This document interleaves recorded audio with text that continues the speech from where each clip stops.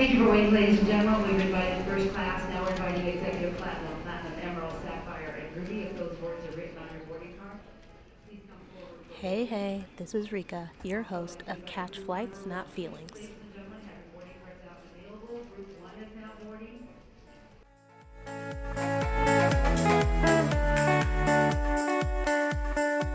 Hey, welcome back with another episode of Catch Flights, Not Feelings with your host Rika.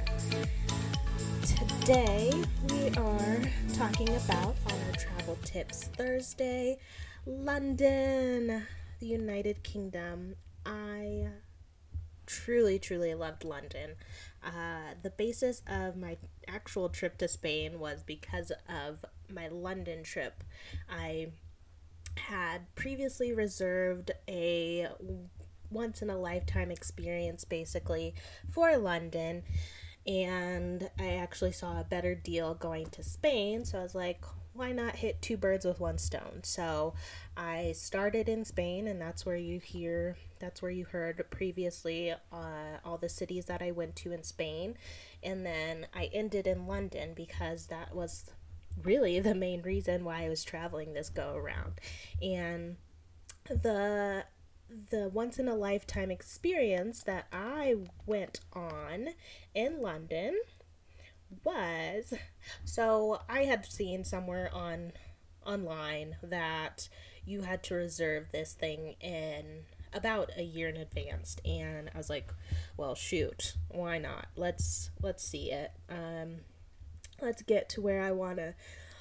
I think this is an interesting experience, so I said to myself, why not? It was free, and it seemed like a no-brainer, to be honest. So I reserved, and this was just because yeah, I found it and I thought it to be very interesting. Like, if some of you don't know, I'm an art history buff. I really like art history. I like architecture. I love history of countries, and this was probably one experience that I was like, hey, why not? You know, never on my bucket list. Didn't even know about it until I found more information about it. But this was the ceremony of keys, and so this was the ticket that was free of charge that I bought, and well, that I it obviously was free of charge, like I said, but I had bought it back in November of 2017, and I didn't go until November 13th of 2018. That's how far in advance you needed to purchase these tickets and or reserve your spot. And so I was like, okay, I've got a whole year to get there, and wishful thinking, of course, and I just thought it was gonna be. Obviously I knew I was gonna make it, so that's kind of where I was at with my thinking. And so, what is the ceremony of keys? Let me tell you, it's so amazing. It's really great history, and so the ceremony of keys is an ancient ritual held every evening at the Tower of London, and that's where the main gates are locked for the night. It's said to be the oldest extant military ceremony in the world, and it's best known ceremonial tradition of the Tower. So you can experience this. You can go, they let you in. There's only a set amount of people that can go in each night, and you get to see how they lock up the whole Tower of London, and learn a little bit of the history behind the Tower of London. And so at exactly 9:53 p.m. in London time, the chief yeoman warden, dressed in a Tudor watch coat and bonnet, is carrying a candle lantern. He leaves the Byward Tower and falls in with the escort to the quays, a military escort made up of armed members of the Tower of London Guard.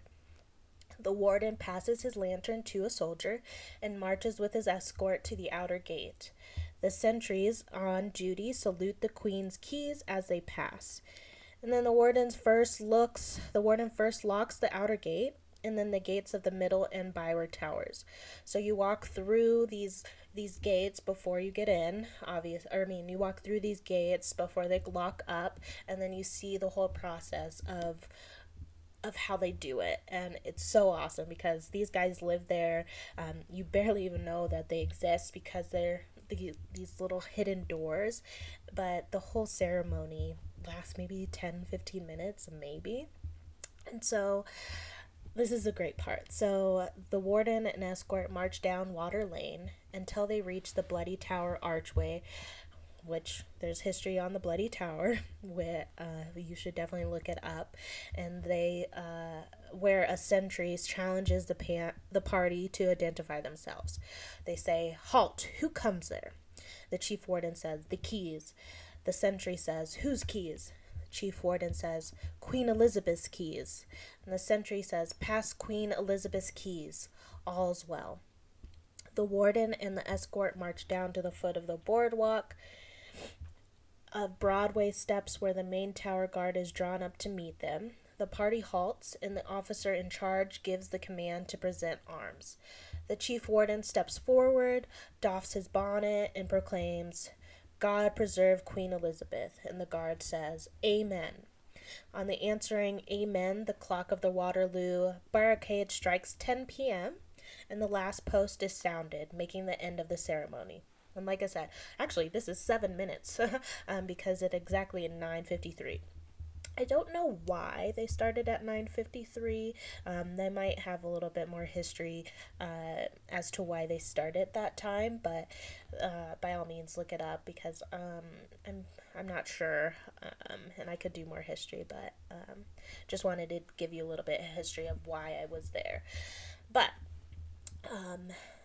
so at 10, like right at 10 p.m., it's done. So that was a whole 7 minutes worth of this event or this historical moment, and that you get to see. They've done it every single day. And they don't know the origins of the ceremony, and it could have started since the 14th century probably. So it's been going on every single day. I think there's only, they say the ceremony has never been canceled, but it has been delayed only on a single occasion due to enemy action during the Second World War. So it has never not happened, and I think that is amazing for how long this has gone on. Like I said, it started probably in the 14th century, maybe 13th century, no one knows, but there's between 40 and 50 visitors that are allowed to access the ceremony each night under a certain escort. And like I said, the tickets are free, but you have to obtain them in advance from the historical royal palace. And so looks like I got in, of course, just in time. So this was back in 2018. And I told you, the event is usually sold out at least 12 months in advance. So like I said, I bought mine a year in advance, and I prepared my trip around that. And that's what was so awesome, because I had that freedom and flexibility to do that. And so that was the main reason I went to London. Now, heading back to the couple of days that I got to spend in London, still, of course, a travel agent, so I got a really nice hotel place at the Park Tower, Knightsbridge, which is a luxury collection hotel from the Marriott, and my oh my, was it beautiful. And I say this, of course, about every hotel, but most hotels. I think the one in Spain or in Barcelona wasn't my favorite, but this was my second favorite hotel that I got to stay in. And so, and the average night total per room, and this is in pounds, was $143.95. And so, I stayed, I think I was there for a couple of nights. A couple of nights. And the great thing, I flew into London from Spain, and I took the underground. I took the London Underground, and this was the easiest place to figure out the tube, and it was really easy to get around. I could find transportation. I followed, the main lines as far as where I wanted to go and what I wanted to explore. And luckily, the one of the exits of the tube was right around my hotel, like maybe a block from my hotel, which was really awesome because it made it very easy to hop on, hop off, get tube tickets, and just explore. I did once again do the hop on, hop off bus tour, and I loved this because it was I mean, the usual hop on, hop off bus tours are double deckers, but because you're in London, their transportation above ground is double deckers anyways, their bus system, and I loved it. I am uh, I'm a fairly big Harry Potter fan. I'm not as big as my other friends are. Shout out to You Know Who You Are, i.e., Brenda and Emily. But they, I really loved it, and watching all the Harry Potter movies and wanting to explore in that way and just kind of figure out, well, kind of find, I wanted to do a Harry Potter tour on my own. I didn't get a chance to do that, so that was unfortunate, but that only brings me to wanting to go back, of course, to do that. But I got to do the hop on, hop off bus tour at night and see the London cityscape at night, and it was so beautiful and it was so lively, and I really loved the nightlife of London. I just felt very safe there, and the first night I got there, and once again, I said this throughout my whole trip to Spain, that I got to meet a lot of, for some reason, I was lucky enough to have a friend in each place.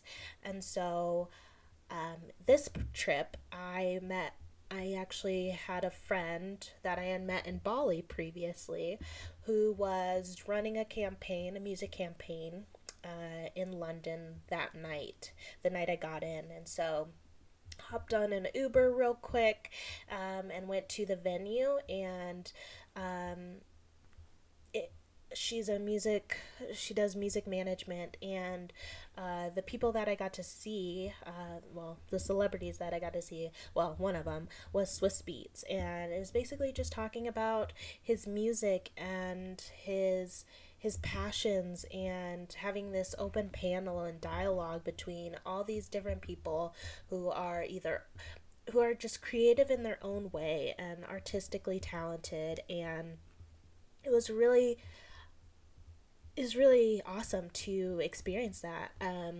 She said, I saw it on her Instagram, and I was like, you know what? I'm gonna be in London. Why not try and do that? And just get kind of a vibe for the London life. And while I was there, or while I was standing in line checking in, it really felt like I was home, like I was meant to be there, and like I had been there for years. And that's what was really comforting to me. I saw all these black people embracing their culture, embracing who they were, embracing their style, their techniques, their hair, their clothes. They came to play, and I was on no level at all whatsoever. Being an American, I was in jeans and like a jacket and a regular T-shirt, I think, and I was like, wow. Obviously, I do not know London fashion, and I I don't know. I just felt, I mean, I felt in place, but at the same time, I felt out of place too, because I definitely think they knew I was American, but it was such an interesting space, and it was an interesting venue, and I was forever grateful for that experience because, it was just something random I got to experience. And I got to meet up with her a little bit afterwards, and chat with her and catch up with her. But I know she was busy working, and so I headed to go get some fish and chips because, of course, I had to experience the cuisine of London. some fish and chips, had a really good drink during that time, and just relaxed, and took in the scenery of the little town and place that I was at. Knightsbridge was very, very classy and upscaled. I mean, they had all the high end designers on the street that I was at, and it was kind of where I think it was the study center, um, which no fault of theirs. It was very lively and bright and loud, and I loved it. It was really a great experience. And so that next day, I of course had to go find platform 9 3/4. Duh. For any of you Harry Potter fans out there. And I got to take a picture in front of the Harry Potter store, and specifically in that area where, you know, where it's supposedly shot, located in King's Crossing. Duh. So the specific address is the Harry Potter shop at platform 9 3/4 in King's Crossing Station, London N1 9AP, United Kingdom. And so got to take a picture, like I was running into the wall of like Harry Potter, or those many before him. And just so you know, I am a House of Gryffindor, and my Patronus is a badger. It's my spirit animal. Just a little tidbit. I advise you to go check out all the Harry Potter website, and just learn everything about your the house and your wand and everything if you're a true Harry Potter fan. If not, then disregard, obviously. But so I bought a couple of things there in the store, and kind of just walked around a little bit more, taking in the London scenes. Like I said, I didn't get to spend as much time there as I wish I had, of course, which is odd enough, because I based my trip around the Ceremony of Keys, which was this huge thing that I had bought a whole year in advance, and yet I didn't spend as much time as I wanted in London. Like, I didn't get to go on and see the London Eye.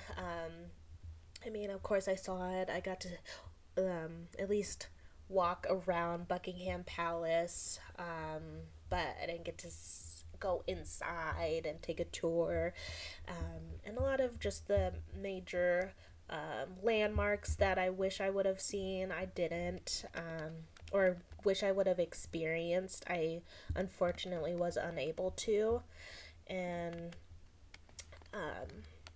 but I definitely do want to go and visit that with one of my friends who equally loves London just as much as me and hasn't been there, and I think we would have so much fun there. And so, yeah, I just think there's a lot to explore. There's a lot of history there, and yeah, it's really great. Oh, well, of course, and when you're on the hop on, hop off bus tour, like I said, I go through the whole thing at least once, to get all the little highlights and tidbits of the city that I'm in.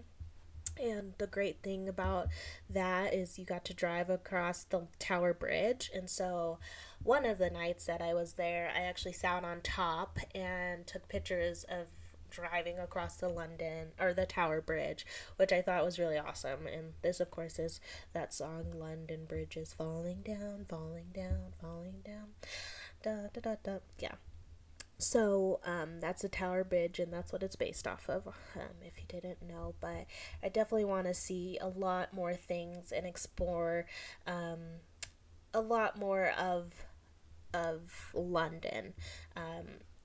If you don't know me, I like to fit in as much as I can, and that just, I tried to do too much, and I think I was definitely burnt out by the end of this. And so the next biggest landmark, and one of the highlights of my trip, this is where I spent most of my day, was outside of London. I took a trip to Stonehenge. I was so excited for this trip. This was one of the highlights of my trip. I'm really surprised it's not one of the seven wonders of the world. I think it previously was in its previous life, but I was so excited to go see Stonehenge, and this opportunity. Obviously, I had bought tickets ahead of time because I knew I wanted to see it, and like, I don't understand. If you're in London, you have to go see this. It was a couple hours drive away. It's in Durrington, out in kind of the outer scapes of London area, and like I said, I love to travel in November. Less people there, less touristy, and this definitely was a perfect time to go see it because I honestly think there was less than 200 people there at one time, and there wasn't as many crowds there. I got some great photos in front of it, as close as I could get. I was very tempted to jump and cross that line, or that rope, but I got some really great photos of Stonehenge and how the sun dial works and the sunsets, and I truly was in awe and amazed by this structure, this large structure. And if you don't know about Stonehenge, I definitely would hope that you look up and do a lot of history on it before visiting. But obviously, they have headphones that you can listen in on as you're walking through, or you can read the little info markers as you're walking around, and you're kind of walking in this circular rotation. You start walking from the parking lot up the street to Stonehenge because it's such a large massed area. They want to be able to keep it preserved as long as possible. And so, the earliest structures known in that immediate area are the 4 or 5 pits, 3 of which appear to have held large pine totem pole like posts erected in the Mesolithic period between 8500 and 7000 BC. It is not known how these posts related to the later monument of Stonehenge. Let's see. Oh, they not really. Says the stone settings at Stonehenge were built at a time of great change in prehistory, just as new styles of beaker pottery and the knowledge of metal working, together with the transition to the burial of individuals with grave goods, were arriving to the continent. From about 24 BC, well-furnished beaker graves, such as that as the Amesbury Archer, are found nearby. Stonehenge we see today is the end result of several episodes of construction after an intervening 4,000 years of destruction and decay. Various stones are fallen or missing, making the original plan difficult to understand. This page briefly, let's see. The first major construction at Stonehenge was a circular ditch with an internal bank and a smaller external bank built around 3000 BC. Today, the ditch and inner bank are visible as low earthworks in the grass, but the outer bank has largely been plowed away. There's 2 entrances to the closure. Entrance originally a wide one to the northeast and the smaller one. Stonehenge is perhaps the world's most famous prehistoric monument. It was built in several stages. The first monument was an early henge monument built about 5,000 years ago, and the unique stone circle was erected in the late Neolithic period, about 2500 BC. No one knows who built it, but the most popular belief was the Stonehenge was built by the Druids. These high priests of the Celt constructed it for sacrificial ceremonies. Um, but that's a possibility. There's a lot of what ifs and who built and all these interesting facts. But it's so of course Stonehenge is one of the best known ancient wonders of the world because of how old it is, but it's definitely been described as the work of giants, gods, wizards, aliens, and even the devil himself. um, it's definitely larger than life. If you've watched anything on the History Channel about it, they've got a lot of interesting facts and or thoughts and theories around Stonehenge and why it was built, but there's 93 rocks or lumps of stone visible at Stonehenge now. They've done a lot of reconstruction videos of what it might have looked like when it was first constructed, and what it might have been used for. I know they think like the summer solstice and the winter solstice, and based off of how the light hits certain rocks and what that looks like. I know they have a lot of parties around there and celebrations.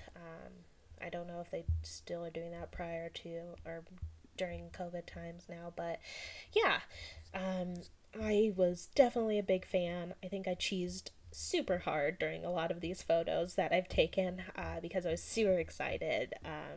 And just being able to explore London was everything, and seeing everything that made London London, like the telephone booths, the cars, the structures around you.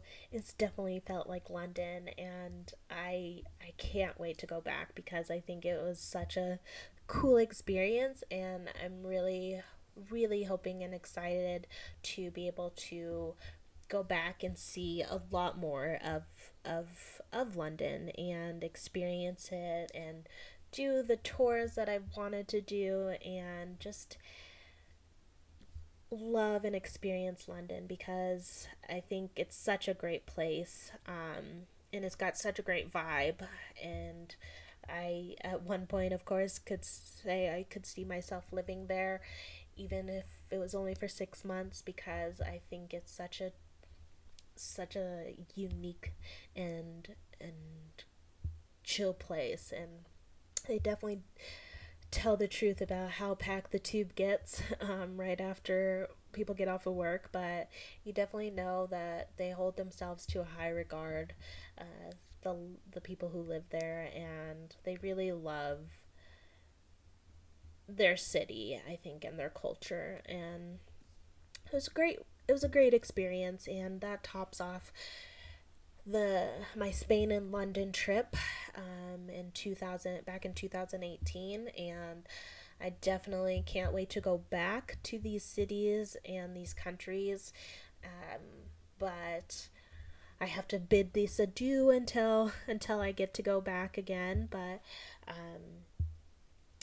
yeah, this has been such a great experience for me, reliving a lot of the places that I've visited and experienced, and this is definitely not the last place that I visited, and this is not the first place I visited, and I've got so many more countries and cities for you all to experience along with me, and I'm gonna be taking hopefully a turn with my podcast, being able to.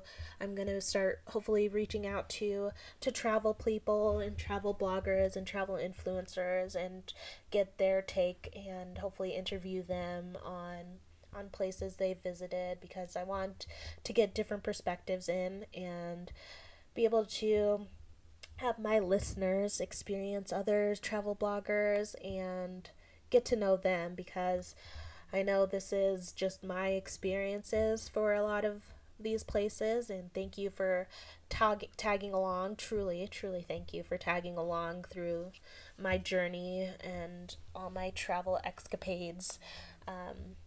because these are what makes me who I am today, and this is through my eyes and my experience, and I would love to hear from others and just listen to all these travel bloggers and what they've experienced, because I think it's great to have other perspectives. And I know a lot of them have gone to different countries, a lot more different countries than I have, and the more the merrier. So I will see you guys in the next couple of weeks on Travel Tips Thursday once again. I hope you enjoyed this. If you have, please like and subscribe wherever you listen to your podcasts.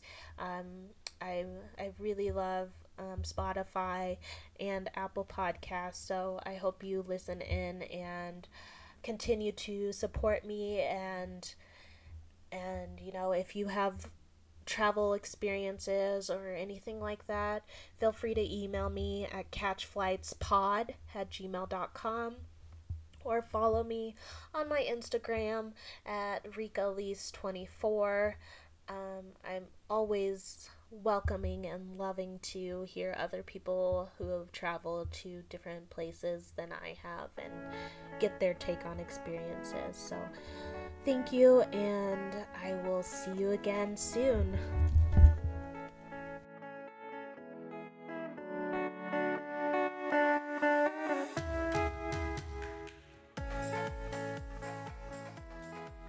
Don't forget to like and subscribe on Apple Podcasts or Spotify. This podcast has been edited by Rika herself. Thank you, and I will see you every other Thursday on Catch Flights, Not Feelings.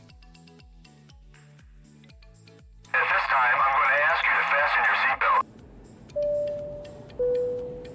Hey. On this delayed flight segment, I'm going to talk to you a little bit about The Tricks to Travel by Ronnie Dunstan. He is the owner and creator of the Road to 100 Countries. You can find them on Facebook and Instagram. And I just really want to give him a great shout out because this Tricks to Travel system he's created is only $20, and it will save you thousands of dollars as far as learning the tricks to the system of how to get hotel upgrades, how to get flight upgrades, how to maximize your points and miles. And I really just want to give him a shout out because he has taught me a lot in these last couple of years on how to maximize my travel experiences and how to get those hotel upgrades and how to keep continuing to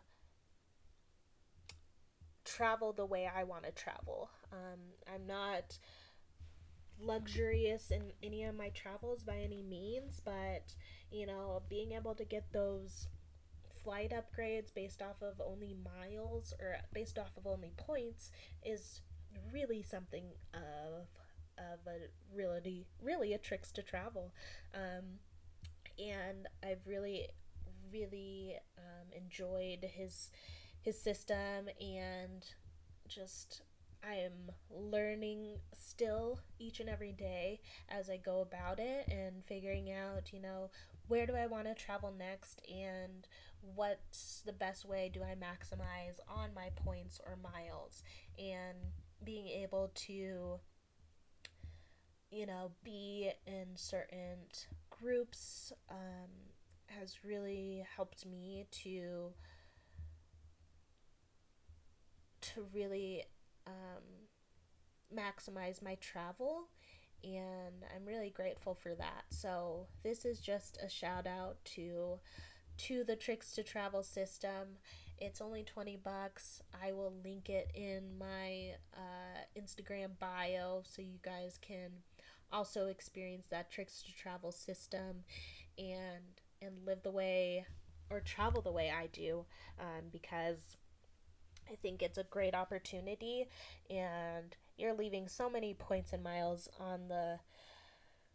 in the trash if you're not maximizing and doing doing it the way that this could be done. And I think it's a great way to travel, and honestly, I don't think I could travel any other way after this. Literally, it's a great experience, and that lounge access from that American Express Platinum card, ooh, that is clutch. That is literally clutch. And I know a lot of travel bloggers utilize that, so yeah, I just wanted to give a shout out to the Tricks of Travel system, the Road to 100 Countries, i.e. Ronnie Dunstan, the creator, and yeah, everything that he has taught me and others have taught me. And as a solo traveler, it's a little bit harder, but I'm definitely making do and making it work for me. So I hope you guys can equally experience this and hop on that Tricks to Travel bandwagon with me and, travel as much as I do or as least amount as I do, but at least being able to maximize every opportunity that you can get while traveling. So that is not necessarily this is not a bad thing about travel. This is a great thing about travel, to be honest. I know my delayed flight segments usually about bad things or uncomfortable things, but this one is just something I wanted to give a shout out to.